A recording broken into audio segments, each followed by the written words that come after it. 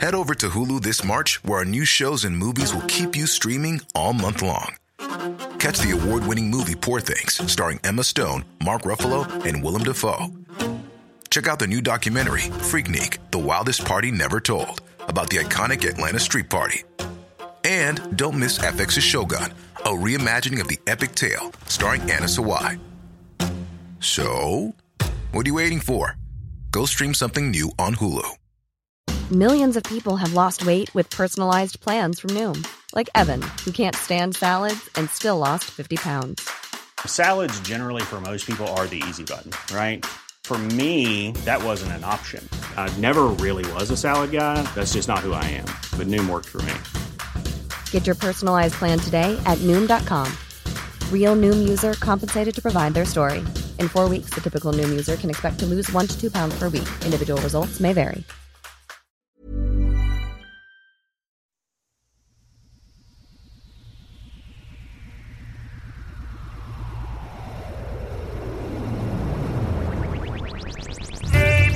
Smells best in the evening. It's not worth believing what you heard. Soil and cream freely, just a Triscuit, not a people biscuit. Take my word. If instead you can't handle the truth, but that ain't so. How do I know I was there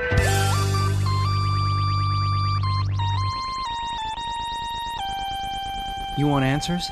I want the truth. You can't handle the truth. According to the American Film Institute's top 100 movie quotes of all time, that line comes in at number 29, right before Greta Garbo's I Want to Be Alone, and right after Ingrid Bergman's Play It, Sam. Play as time goes by. Well, welcome to I Was There Too. This is the show where I talk to people present in the great scenes of cinema history. My name is Matt Gorley. And that same line also comes in at number 1 on the 100 most unintelligible lines from a podcast theme song. Which podcast? Ha, this one. That's right. I get more email about what lyric comes after the words, "It's been said," in the I Was There Too theme song. Well, it's You Can't Handle the Truth.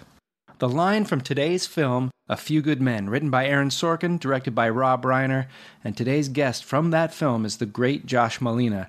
You may also know him and love him from In the Line of Fire, Sports Night, The West Wing, Larry Sanders Show, and Scandal. Now let's connect him to last episode's guest. Here we go. Adam Bush to Danny Aiello in The Professional to Danny Aiello and Bruce Willis in Hudson Hawk, a movie which, just between you and me, I kind of liked. Bruce Willis, well, hell, he was married to Demi Moore to Josh Malina in A Few Good Men. Well, that's not how this game is played. You can't use marriages. Well, my podcast, my rules. Now let's get to this interview, because it was a fun one. And Josh was a pleasure to have in my microphone. Come out of the microphone, Josh. It's time to start the interview. Here we go. The film, A Few Good Men. The year, 1992. The role, Tom. The actor, Joshua Malina. Well, Josh Malina, you've had already a storied career from films like A Few Good Men to In the Line of Fire to the Aaron Sorkin classics, Sports Night, The West Wing, to Scandal. But I want to start with what I understand to be your first job in the industry, and that was as production assistant on the film Fletch Lives. That is true, yeah. How did that happen? Let's see. My dad was partners with a guy named Bruce Bodner, great guy, who worked with Chevy Chase, and told me that he could arrange for me to get a job on the film. And I had the, attitude of, I knew I wanted to be an actor. Yeah. But, I don't even know how a film set works. Let's do that. Did you have much interaction with Chevy Chase? Yes. Chevy couldn't have been nicer. Very nice guy. I also, to date, wrote my only word to make it into a movie. What? As a PA. I can't remember where we were. I'm sure I was, by the coffee machine, which is largely what I did. A lot of copies and made a lot of coffee. And, I think running joke in the Fletch movies is that his middle name starts with M. Uh-huh. And he always gives various pseudonyms for what the M Man or an M. Fletcher. And, exactly, right. So he's walking by, and Chevy goes, Josh, tell me a funny M name that's not Malina. And so I said, Mahatma. He said, I'm going to use it. And it made it into the movie. Oh, yeah, man. Very I love exciting. Uncovering little gems like this is what this show is all about. And then I instantly retired as a film writer. Were you just a production assistant, or were you a writer's assistant? Or I was just a PA, literally make coffee, make copies. Eventually, my responsibilities came to involve pick up the DP and maybe somebody else. Because I remember a lot of very, very early morning. I had a car. My folks had given me, I think, the old Chevy Caprice. Uh-huh. I would go, and I'd have to, like 4:15 in the morning, go pick up the DP and drive him to the set in Queens, Kaufman Astoria Studios. And I remember at the time I was still getting over a heartbreak. So I'd get up an extra half hour early. I'd sit on the hood of my car and cry. Seriously? Yeah. Maybe that was as I was waiting. I'd get there, I'd park and wait for the guy to come down, but I'd get there really early. Yeah. Hold on. Before we I'm trying to paint the most pathetic picture I possibly can. Did you schedule that half hour, or you just couldn't sleep? Or you went, I need to cry? I didn't want to appear to have just cried when I saw the guy. Oh my so I'd God. get there even a little earlier so I could cry, air dry my tears, and then pick up the guy. I don't even know what to say. This is so endearing and charming. Just best to move on. Well, it's one thing that you're getting over a heartbreak while you're working on Fletch Lives. It's another thing that you build that into your day to sort of give it its due. That's the smartest way I've ever heard to get over a heartbreak. Right. Give it like it's almost like work time. You need to schedule it. Yeah, that's exactly right. Well, you're just learning life tips on this show. That is today. true. Oh And then my on the God. other end of the day, eventually my duties, or maybe from the beginning, I can't quite remember, they would take the footage that had been shot that day and give it to me. I was, I don't know, 22, not super, even emotionally mature. I had cried all morning. They'd give me all the footage, and I'd have to drive to Newark Airport to be sent to L.A. to be processed, and then sent back so they could watch dailies the next day, which sounds incredibly old school, which I guess it was because it was probably 1988. And I remember thinking, I've got to be the least responsible person on this entire set. Why are they giving me the most precious cargo, which is what they shot all day? And then I drive to Newark Airport. There was no way to do it legally. I would park illegally. I had just sheaves of parking tickets from those 3 months, and then I'd have to do. Maybe somebody wanted the film Lost. Like they were just going, this is a sequel that, it might have been. So, wow, you have a charmed career. In your first job ever, you're contributing to the writing process. It was very exciting.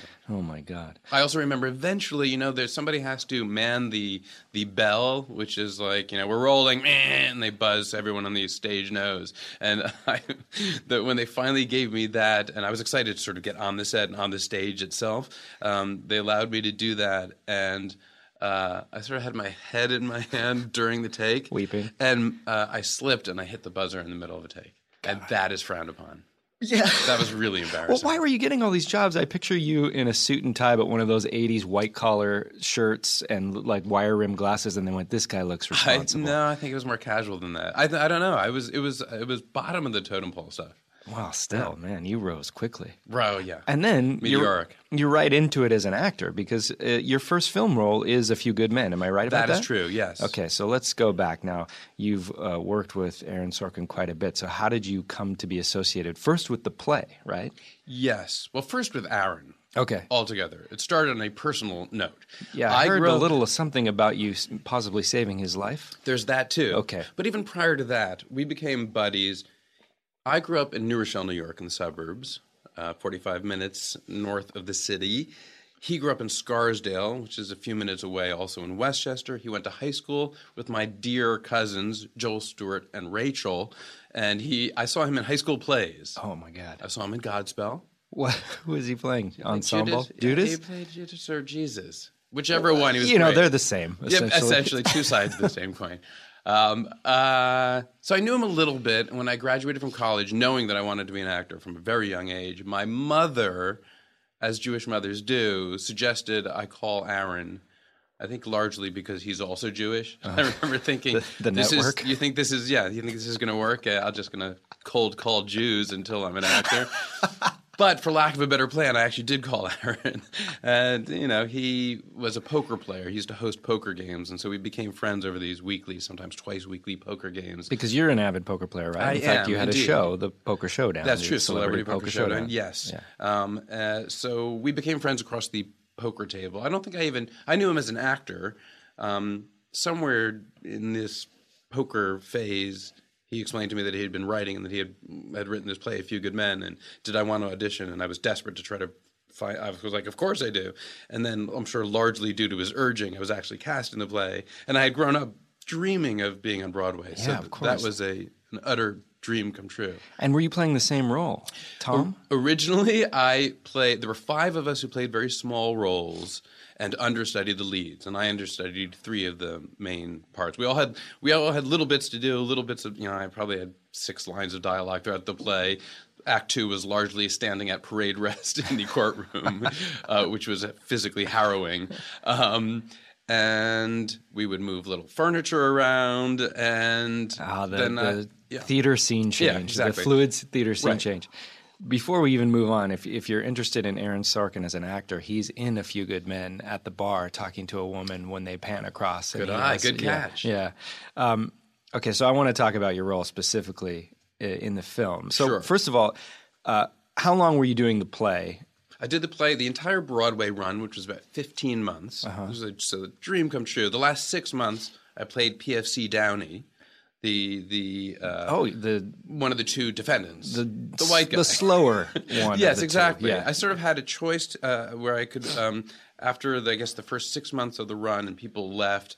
They said, "Do you want to?" I had been understudying Sam Weinberg, the Kevin Pollak role in the movie, Mark Nelson on Broadway, Corporal Howard, who was Jeffrey Knopf's on Broadway, and Noah Wiley in the movie, and PFC Downey, Michael Dolan in the play, and James Marshall. James Marshall. I wanted to say James Marshall. I wish I had. So they basically said, "Do you want to play Corporal Howard or PFC Downey?" And I felt like Corporal Howard had like one funny comic great scene where everybody claps when you leave. But I was amazed they were offering me, "Do you want to play this sort of corn-fed Iowa?"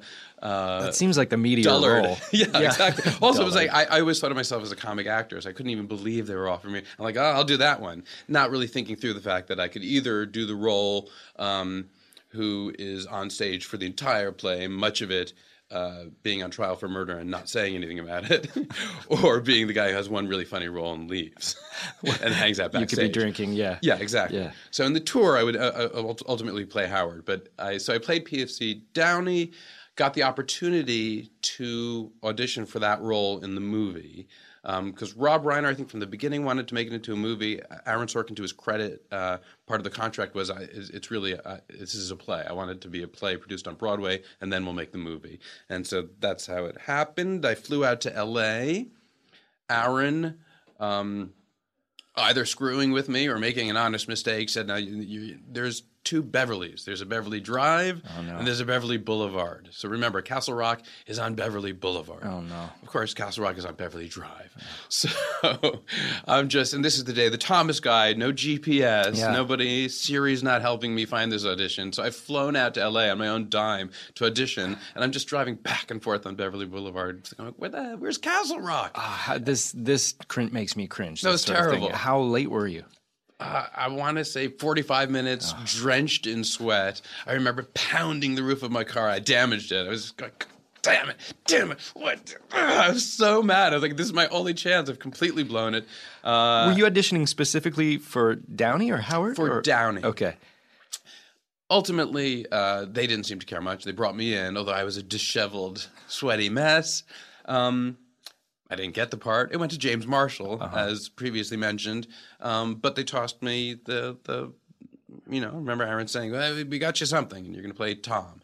Tom is the guy who, has 5 words, 3 of them yes, 2 of them sir. We're going to talk about Tom. We're going to get in deep. Yeah. Don't get me wrong. Oh, how long after the play was the film?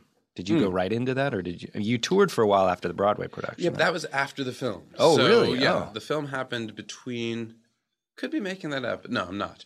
Yeah, no, the film happened shortly after the play closed in 1990. Okay. think that's when we shot it. Yeah, the film is 92. Yes, that makes sense. We shot it in 90, 91, I guess. You're the only actor from the play to be in the film? That could be true. Yeah. That might be true. All right. So let's talk about Tom. Okay.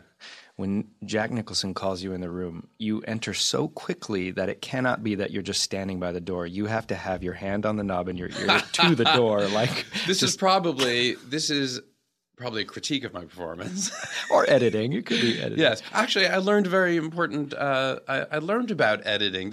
I was as green could be. And so, the situation is that Jack Nicholson calls me in. Tom, I come in, I say, sir. And he says, we're surrendering our position in Cuba. Get the president on the phone. We're surrendering our position in Cuba. And I go, yes, sir. And I start to leave. And then he stops me because he's being sarcastic. Yeah. Now, wait a minute. Maybe we should think this through a little bit more. And then he sends me off and I leave. So first, I guess we're doing, his coverage, the more important aspects of the scene. And it was a lot of fun. J.T. Walsh and Kiefer Sutherland and Jack Nicholson. I'm watching all these great actors work, which is fascinating. And they're nice. And Nicholson, every time he walks by me, he's like, oh, Tom. Does he ever call you kid? He called me Tom. Calls you Tom. Right. And it was like Nicholson doing Nicholson for me. And I was like, that is spot on. But he was nice. He kind of took me in. I remember everyone being sort of friendly. Then when it was time to do my single, which is essentially me at the door, coming in, saying, sir, yes, sir, leaving. Nicholson did his entire spiel off camera, which was a great lesson that I've carried. You will do that now? I mean, I get now that that's half your job. Half your job is doing your lines when you're not on camera. Although I've worked with people, sometimes who disappear. And and you wouldn't expect that of Jack Nicholson, especially for something as That's small what I thought. as this. Exactly. Yeah. My lines are yes, sir, and he has a whole spiel to do, and he is Jack Nicholson. So I thought, I didn't expect him to stand off camera and feed me, so I could do. Yeah, it's not like you're crying in a monologue. You just have to say yes. Right. Exactly. So I was impressed by that and struck by that's a professional. And then the first time I did it, he goes, Tom, I poke my head in, sir, call the president, we're surrendering our position in Cuba. Yes, sir. I start to leave. Does the thing, no, wait a minute, maybe we should reconsider it. You're dismissed. Yes, sir, I leave. Cut. And I hear uproarious laughter. Rob Reiner and Nicholson are laughing and laughing. And then my head starts swimming. I don't know what. I said yes, sir, twice. I don't know what is going on. I will subsequently find out that they got a kick out of the fact that I didn't think I was really even acting. I don't know, saying yes, sir, closing it. But Nicholson said, I give him this ridiculous order. He's a Marine. He doesn't That's question what I have it. Written right he here. doesn't question it. He just goes there and whatever. So I'm like, wow, I'm killing it. You are the paragon of military obedience, because not only do you accept the fact that he wants you to call the president and surrender to Cuba, but when he says it's a joke, you still just go, okay. Right, exactly. I mean, this guy. Yeah. Now, I don't know that I had thought deeply about the role. But maybe it was from playing a Marine for hundreds of performances on Broadway, but it just seemed to me that was the scene. But when you hear Nicholson explain what he thinks obedience should be in the military, specifically the Marines, you could see why he's chosen this guy who is literally unflinching in his acceptance of anything. I guess Walk off that cliff, Tom. Yeah, I'm delighted to take credit for the performance. But here's the thing: the second take, my head is now swimming with I'm on fire. I'm killing it. I don't know if I'm even entirely exactly sure, but so my head is still I'm so fulfilled with the experience that the second take, Tom, yes, sir, call the president, we're surrendering our position in Cuba. I go, yes, sir, but I don't start to leave. And I'm like, now I'm thinking, I fucked up. I didn't leave. I got two things to do, say yes, sir, and start to leave. And now there's just a weird stalemate because it doesn't occur to me, green as I am, that there's editing. Just start to leave now. Oh, yeah. We cut around it. Yeah. So I just stand there like a dolt staring at him. Waiting for cut? And Reiner's like, cut. And, it's literally like from hero to goat. He's like, yeah, Josh, so you're supposed to start to leave. And they're probably sitting there thinking he wants more screen time. Yeah, what maybe, is he exactly. doing? What do you think? He's got something planned. Yeah. Oh, so my God. It's years later. I blush to think of it. But when you're doing something that's just your first film role, Sure. and in my limited acting experience, your nerves are so heightened that everything's milky, and something as simple as opening a door. For some reason, coming through a door as your first thing in a scene is one of the most difficult things to do. It was for me because there's also clearly there's a place where they want you to open the door. That's the second part. I'm sure I don't remember exactly, but having opened doors since, there's usually a line or a little piece of tape. Open it only to here, or they put down a sandbag so you can feel where to. There's a lot to it. Yeah. So yeah, and then also perhaps counterintuitively, the smaller your role, I think the more difficult it is. No kidding. Because you just start, and I've played tiny roles where you have one line and all, you think through every possible word you can emphasize, or I could say it this way and I could do that. You're bogged down with the minutia. Like doing a scene like that where you have to open a door and then land on a mark is to me like when you take your driver test at the DMV. You can drive normally and you're fine, but when you have something like under that much scrutiny, it becomes impossible. Yes, it's so strange. Yes. And speaking of which, the first time I had to drive a car in film was also a nightmare, and that was In the Line of Fire. Oh, yeah. I don't know if we're going to go there. Oh, we'll get there. That's after the break. I've got some questions for you there, too, in fact, specifically about that. But speaking of coverage, so when you are doing some involved scene and they're doing the other person's coverage and you're off camera and you're giving them everything, have you ever had the circumstance where you've given your best performance and you weren't even on camera? All the time. Oh, all the time. Yeah. I like to go. I think I prefer to go last. Usually the last. Whoever's the big shot in the scene. Do you want to go now? You want to go first? Or if it's super emotional, they'll usually want that person to go first, so they don't have to be super emotional off camera for 20 takes and then, bring the tears on camera. So, yeah, I would say I'd rather go second because I feel like I find stuff as I'm running the scene. I'd rather be off camera running the scene and then turn around and maybe I'll know what I'm doing. Yeah. But yeah, all the time I go, oh, now I get it. But that's like everything, everything I've ever shot on the way to the car. And every audition, on the way to the car, I'm like, now I know how to do the scene. Yeah, everything's a rehearsal. Sure. Yeah. Before we take a break, I do want to talk about this famous incident with Aaron Sorkin. Is this legendary? Is this real where you performed the Heimlich maneuver on him? I did indeed. Oh and years later would receive out of the blue a certificate from Dr. Heimlich himself. What? Attesting that, he probably, just goes around delivering those? I guess. I don't know. He probably saw it on IMDb, and I have it somewhere. Yeah, that is true. So during the Broadway run, one of the small perks of being in a Broadway show is you get to participate in the Broadway Bowling League, which is about as glamorous as it sounds. One night a week, the guys from A Few Good Men bowl against the cast of A Chorus Line, and you have fun, and you see who wins, and I guess you keep track of stats. And so on one of these nights, we were bowling, and Aaron, in what was a typically magnanimous gesture, bought like a huge tray of hamburgers for everyone. And then it was his turn to bowl, and he sort of, with a flourish, took an enormous bite of hamburger. As he's about to bowl? Like right before he's going to bowl. Defiant? I don't know what it was. It was kind of, look at this.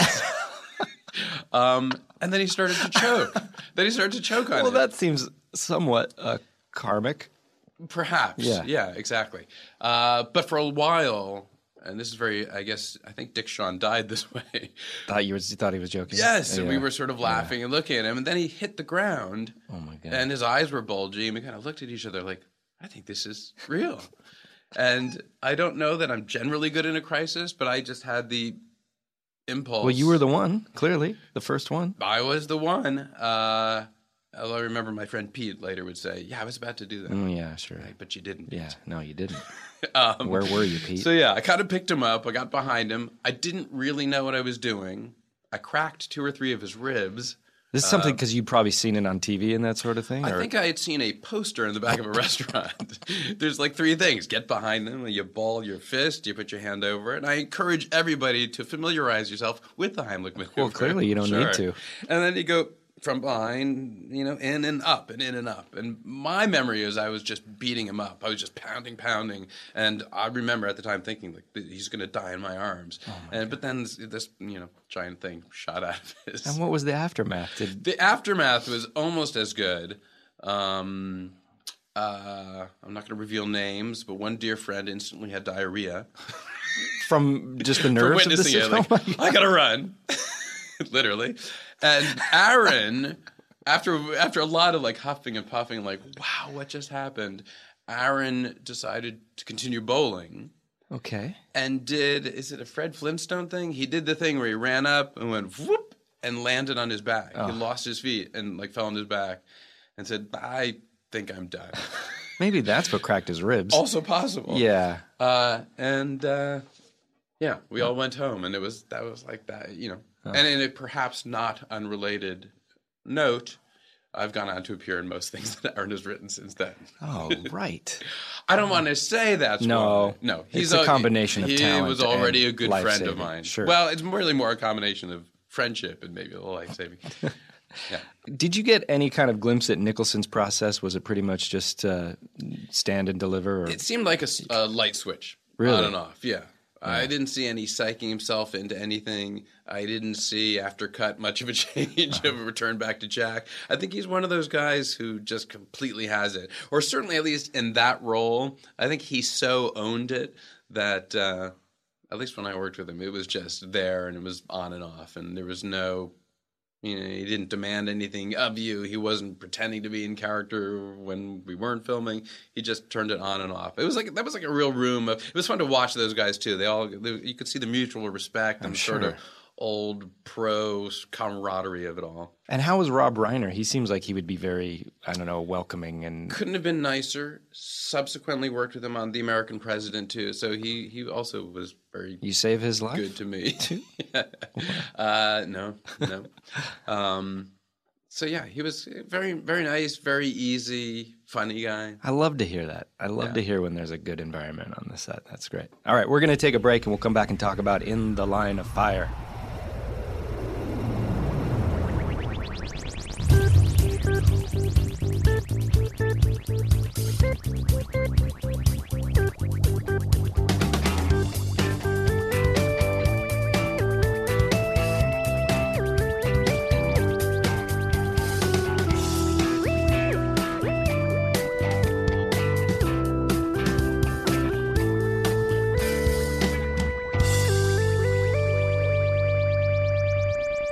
All right, Clint Eastwood, Rene Russo, Joshua Malina. Malkovich. I know.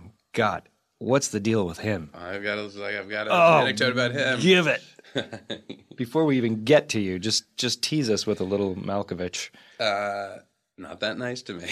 Really? I heard he spent a month in isolation preparing for this role. Is that even real? That I would believe because I found myself in an elevator with him early on. We shot downtown at the Bonaventure Hotel. Yeah. And so instead of a trailer, we each had a little hotel room, which was fantastic. And I found myself in the... Was it the glass elevator you were in with him?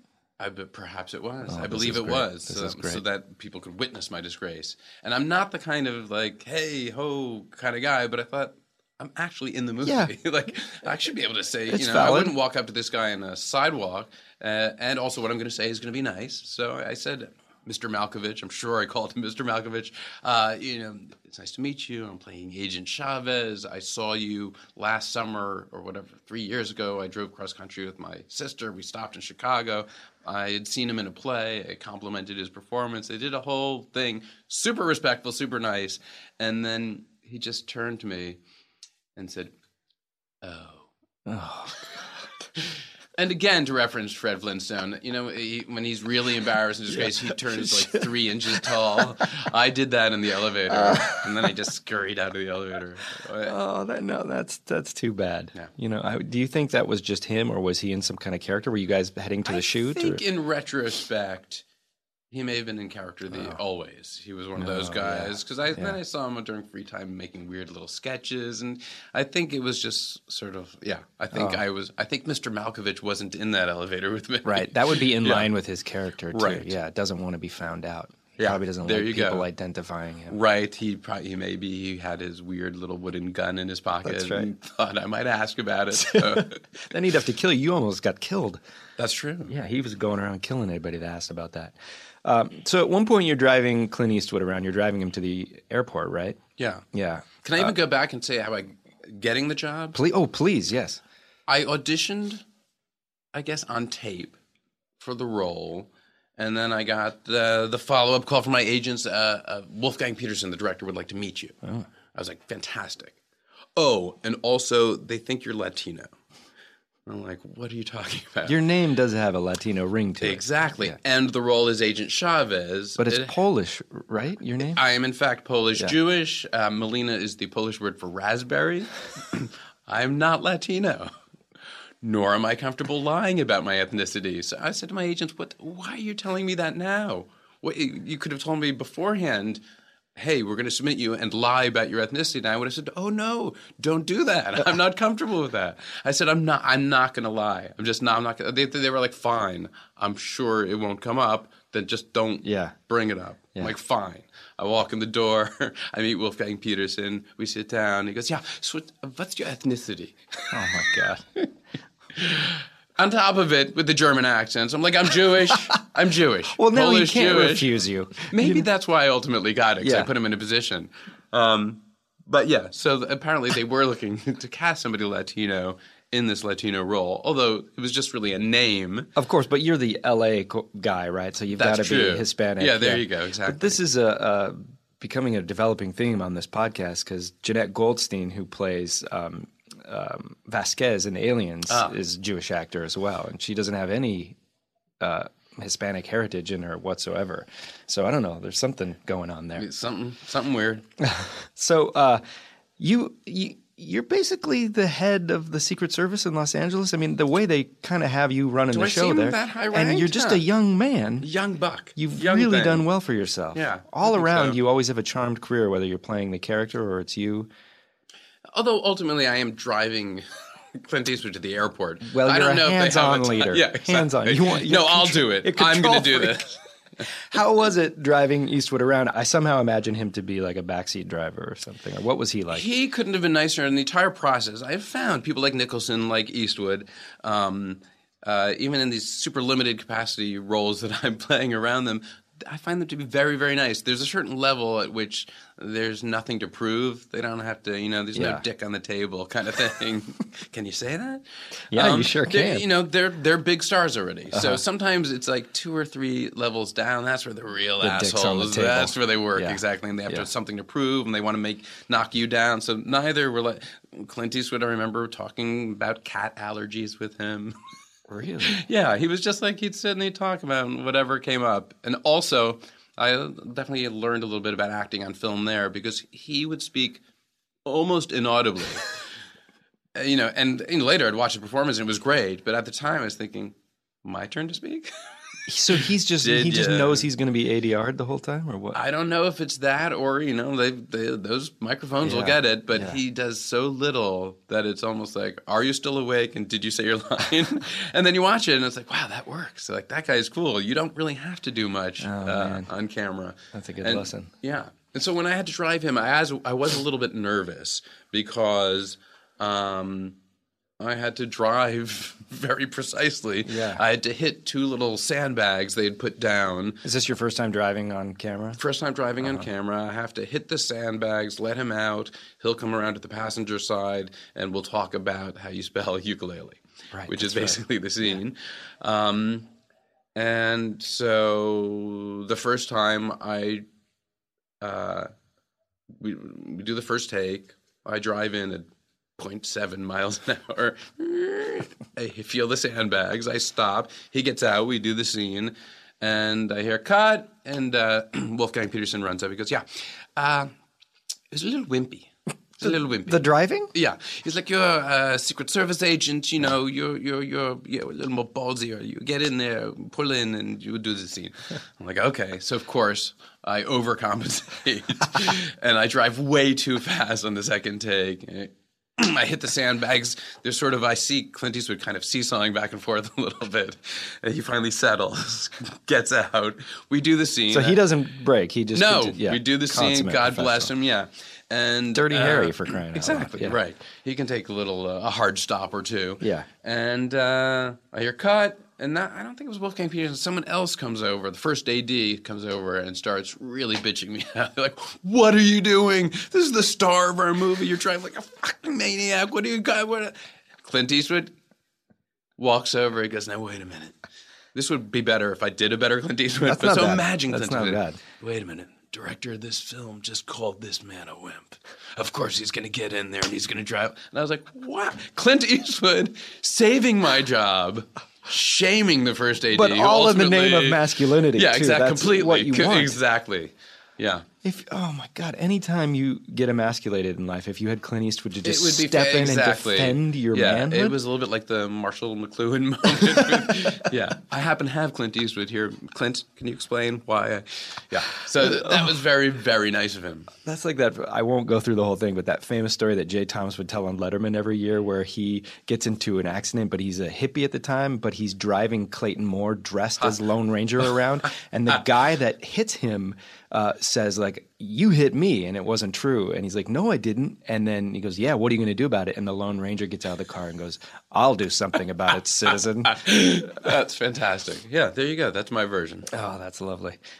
So you play Will Bailey on The West Wing, and you apparently were known for being quite a prankster on the set. Is that true? That is true. Yeah. Yeah. Usually, I could see that. Yeah. Yeah. The hours are long. Things get boring. Uh-huh. So yeah, you start. I remember usually for a while you feel like a guest, and you have to wait till you're comfortable on a set before you start actually antagonizing. Yeah, around the rest of the around people. what season is that for That's you? a What good year? question. It might have been the end of the first season for me. I remember early on. It's the things that go badly that I tend to remember. I know that when Mary McCormick joined the cast, we were working in Baltimore and D.C., and I knew that she hated bugs, and it was, I guess they have a pretty rough, like, cicada season in D.C., and it was that season, and so she was sitting on a bench somewhere, and I just took a little twig. You know, you lightly touch someone's ear, because I knew she was all is cicada? Is that what they're called? Yeah. Yeah. Uh-huh. I knew she was all revved up about these things. And I touched her ear with this twig, and she burst out crying. I think she was pregnant at the time, too. So there was a hormonal element to it all. And crying and crying and crying, which is, not what I had in mind, and not what the people who wanted her to film a scene and look like she was not crying had in mind. Oh my God! So I got a little blowback there. But that's partially circumstances you can't control. I mean, sure, that reaction is a little disproportional. That is true. Another time, we were filming an episode that takes place on Air Force One, and Alice and Janney had to keep answering the phone. So I coated the phone in a proprietary mix of Vaseline and suntan lotion. I got in trouble for that. You really got in trouble? Yeah, because she got an earful and maybe a wigful that day. She might have been wearing something, and it was all over her. And it was like, well, now we have to shut down production for a while we clean up your joke. Costing money at this point. Yeah, that wasn't good. You stole Bradley Whitford's letterhead and sent Jimmy Smits some flowers, right? That is true. Janelle Maloney and I did this. I got to cut her in. We had the idea for Valentine's Day. I think Jimmy had just joined the cast 3 weeks earlier, and I would routinely, if I could get into Brad Whitford's trailer, if it were left open and he weren't there, I would just kind of root around for what might come in handy. He also used to write very weirdly life-affirming messages on Post-its around his mirror. Really? And I would amend those to be less life-affirming. Do you remember an example? By any chance? I wish I did. I remember a couple that I don't think I want to share. No, fair enough. But I also found some Brad Whitford stationery. Years later, Jimmy Kimmel would suggest to me that it's also easy to make up stationery with anyone's name on it. Oh. You don't actually have to find – you can just go to a place and say, I need some – this is what I need. And say, Bradley I appreciate Whitford. your authenticity. Yeah, I got the real deal. Yeah. And so we wrote a sort of lightly homoerotic Valentine from Brad to Jimmy Smits, and we had like 36 roses delivered to Jimmy on set with a note. It's only been a couple of weeks together, but boy, do I like working with you.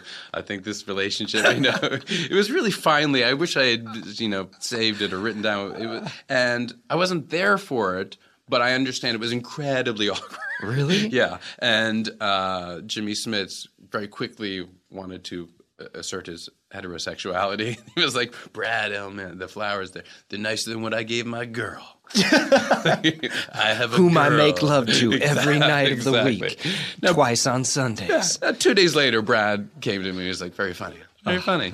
But Jimmy Smits never knew.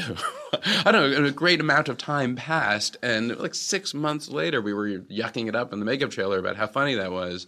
And Jimmy was like, that was you? And my Jimmy Smits does sound a lot like my Clint Eastwood. I'll grant you that. Yeah, and he was mad. I was like, dude, no, I didn't know you didn't know. I on. thought everybody knew. So it's 6 months of like, you thought someone had made fun of him, and he wouldn't shake my hand. I was like, dude, just kidding, right? And he would not extend his hand. Ultimately, we would achieve closure when the entire cast did the Ellen show, when the show was ending, when the whole series was wrapping up. And one of the things she did was she wheeled out cakes. There was a cake for each of us with our likeness.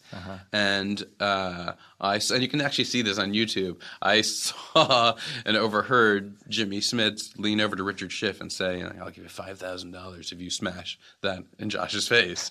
And so I just ran off the set. It was towards the end anyway. It was clearly like we were wrapping up. So I just started running. And Mary McCormick, perhaps getting me back for the cicadas, she kind of grabbed me. They all chased me, grabbed me, and Jimmy Smits, or I guess everybody, kind of just pelted me with cake. I'm going to look for that It's clip there, on YouTube. yeah. We'll post it on the episode page. So your hit rate for these practical jokes, at least the ones you've described, is 0. That's true. In terms of them going over well? Yeah, that's about right. Are you still doing these to this day? Yeah. Good for you. I've done stuff on Scandal. Good. Although ultimately I'm at the point where I've lost the trust of everybody on the show. Yeah, people know you for this now? Yes, Okay. exactly. So first of all, there's a big light on me on April Fool's Day. I'm like, are you kidding me? This is my day off. Yeah. I'm not going to do anything on April Fool's Day.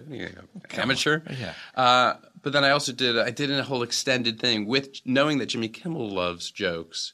I sort of pitched in this idea that what if I convince everyone on the show that we're going to make a birthday video for you, but we'll pre-write the messages they're going to say so that we can edit them into saying really silly things.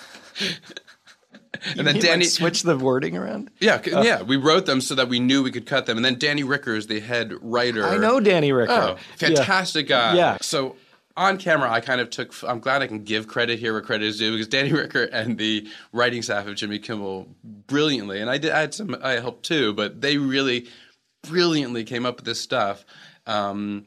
So that we could get them to say ridiculous things. And they were brilliantly worded. The hard sell was trying to explain to them why we're going to make a birthday video for Jimmy Kimmel in which I'm going to pre-write what you say. But amazingly, the only person who blanched at that was Kerry Washington. She was like, I just conceptually... Can't I just say? I was like, no. Trust me. You have to say this. It's going to cut together funny. And then you can actually see in her one, she was like, she's the only one who, she like made a choice. She's like, okay, well, but I'm going to do it like I'm pissed that you're making me say this. I'm like, fine. So in the ultimate thing, you can see she's doing a thing. The rest of them just cows. They're like, okay. And they're doing it, selling it, and making them do, multiple takes. I'm like, I know they missed an important word. I got to. And then you can see that on YouTube too. And it's, it's Jeff Perry saying it hurts when I pee. And we'll put both of those links up on the episode page. Oh, yeah. Excellent. But everybody, there was some back. People weren't happy. I don't think you've lived until you've been pranked by Josh Malina. Yeah, right? You're the new Clooney. Yeah, in so many ways. Thank you for coming on. I was there too. You're on Twitter at Josh Malina, Malina. Thank you for spelling it. Well, I feel like I know you intimately, Josh. I feel the same way about you, Matt. Thank you. I do love the podcast. I'm excited to be on it. I'm excited to have you. Thanks for having me. Thank you.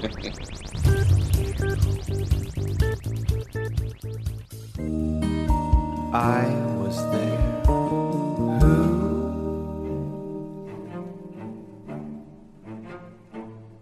What's in a name? Well, if you take my name, Matthew, that's the Hebrew for gift of God, ladies. And if you take Gorley, it's probably just some old Irish for people who made their wives out of peat moss. Ladies again. Moss ladies. But I love a good name. And I love it when any writer of a book or movie or play gives their characters some sort of interesting and original name.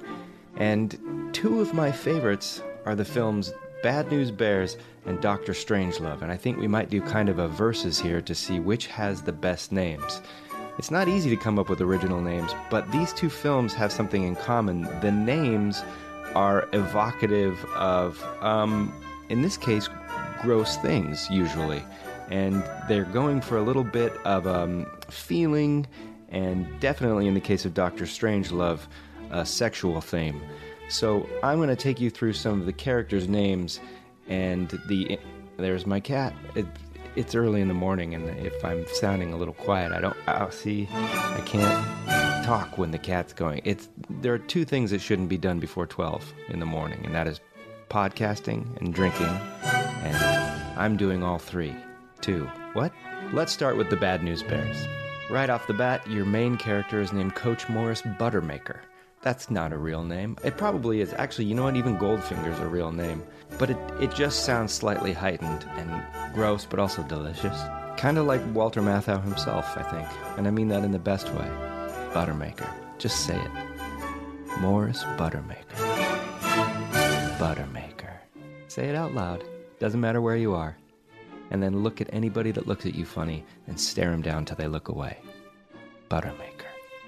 But getting to the characters that have a little bit of, let's say, body functionality, you've got Kelly Leak, played by Jackie Earle Haley, but not spelled like the vegetable. Leak is spelled like the actual bodily function, or damn function, if you want to keep it non-gross. But I would argue that's just the beginning of a theme, because there's also Tanner Boyle and Timmy Lupus, and there's no way to argue lupus isn't referring to a blood disease, I think.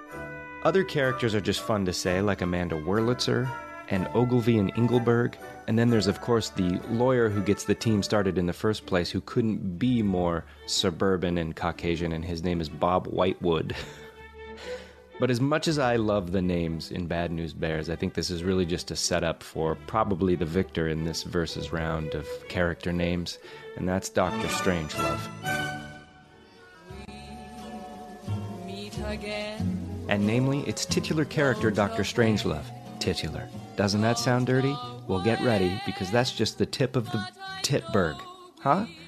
The name Dr. Strangelove itself is strange and includes love, and it's really just a setup for all of these other names that are going to be strange and probably have something to do with love or sex. Let's go down this list. First of all, Peter Sellers plays three different characters in the film. Dr. Strangelove, President Merkin Muffley, which, if you dissect that, really has two wonderfully licentious names. Merkin, of course, is a wig, but not for your head, and Muffley is what that wig would become. Look, we're all adults here. We don't need to get all embarrassed. He also plays Group Captain Lionel Mandrake. Now, that one sounds all right on the surface, but the Mandrake route was an aphrodisiac back in the Renaissance. In fact, there's even a Commedia dell'arte play called The Mandrake, which is all about getting people all ready to go, all turned on and turgid. Turgid? You mean General Buck Turgidson, played by George C. Scott? That's right. Boner name. It's almost as if the film goes on, the names get more and more ridiculous and obvious, so you're starting with something a little bit more subtle like Mandrake, but then when you get to Sterling Hayden's part, it's Brigadier General Jack D. Ripper. Jack D. Ripper. So that implies the gross sexual murderer, but also Ripper itself has a bit of a bodily function feel, if you know where I'm going.